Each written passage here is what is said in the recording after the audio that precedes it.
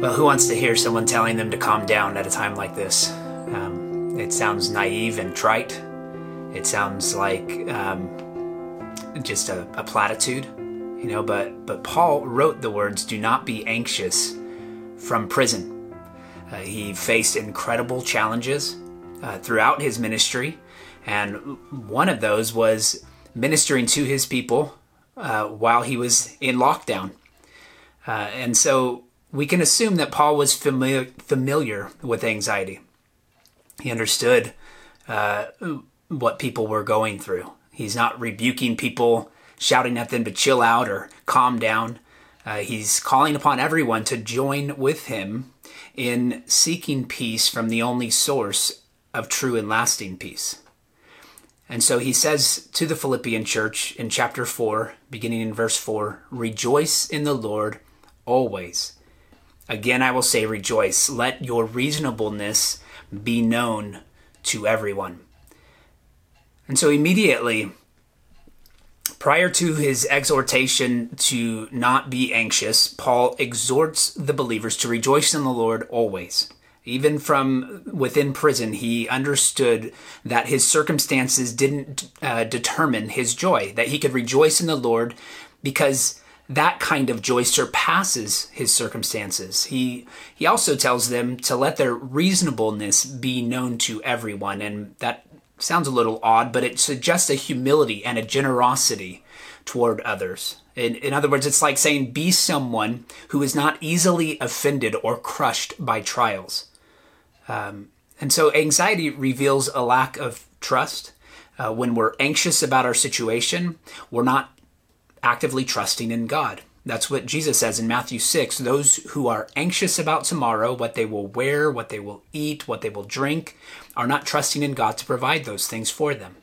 And so the solution, according to Paul, is first of all to direct your anxieties upward. Direct your anxieties upward. He says, "The Lord is at hand. Do not be anxious about anything, but in everything by prayer and supplication with thanksgiving, let your requests be made known to God.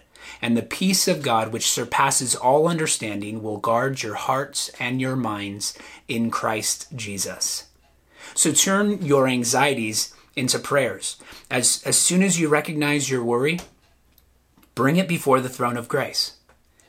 Bring your prayers and your supplications with thanksgiving. Direct your gratitude to God. Give him the recognition for the countless gifts that he has given to you, that he's poured out upon you through his son, Jesus Christ. In fact, it's Jesus who has purchased these gifts for us. He's redeemed us. And so we can cast our anxieties upon the Lord, knowing that he cares upon us, as Peter says. And so he will provide for you in this time. He'll give you peace that surpasses understanding. And this is the kind of peace that doesn't waver with our feelings. It provides hope in the midst of despair. It reveals God's strength in our weakness. And it's a peace, again, that Christ has purchased for us on the cross. And so we can look to him. We can reflect upon his blood that was shed for us. And we can remind ourselves that we have been redeemed, that we are children of God. And so we can turn our anxieties upward. And after doing that, we can correct our anxieties inward. The next thing Paul says is, finally, brothers, whatever is true, whatever is honorable, whatever is just, whatever is pure, whatever is lovely, whatever is commendable, if there is any excellence, if there is anything worthy of praise, think about these things. What you have learned and received and heard and seen in me, practice these things, and the God of peace will be with you. So you change the content of your thoughts by filling your mind with these things. That's not sticking your head in the sand and being naive about your circumstances. It's about raising your thoughts above your circumstances so that God remains central in everything. Not only that, but follow Paul's example. Recognize the example he gives of his own suffering. Notice the way he responded while in prison so that he would be an example to the whole imperial guard that his imprisonment was for Christ. This too is followed by a promise of peace. Right here he says, the God of peace will be with you. And so are you resting in that truth? Do you reflect upon the reality of God's presence? Or is it just good in theory? Right? Is it just good theology? There's a difference between knowing something and then believing it to be true. Right? Knowing that God is good and then resting in his goodness. And so here we can say, knowing the peace of God guards your hearts and your minds from worldly despair, while knowing the God of peace sustains you. Right? The former is the means, the latter is the ends for which we use those means. Right?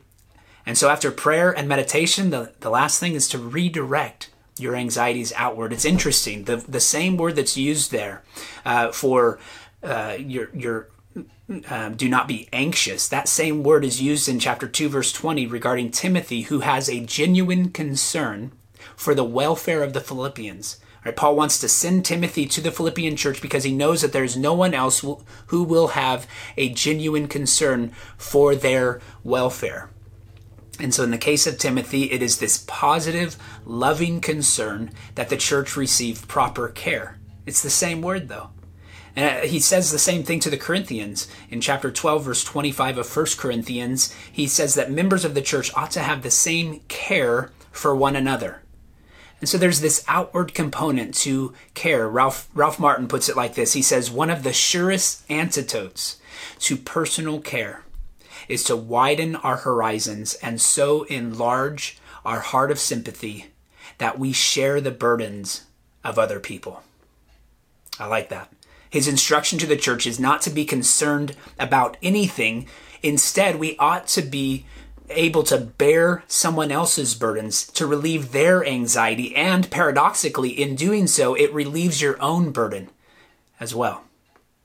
And so the next time you grow anxious, direct your anxieties upward in prayer. Correct your anxieties inward by reflecting upon those things that are true and good and lovely. And then redirect your anxieties outward. Begin to be genuinely concerned for others. Then you'll enjoy the peace of God that the God of peace promises to give.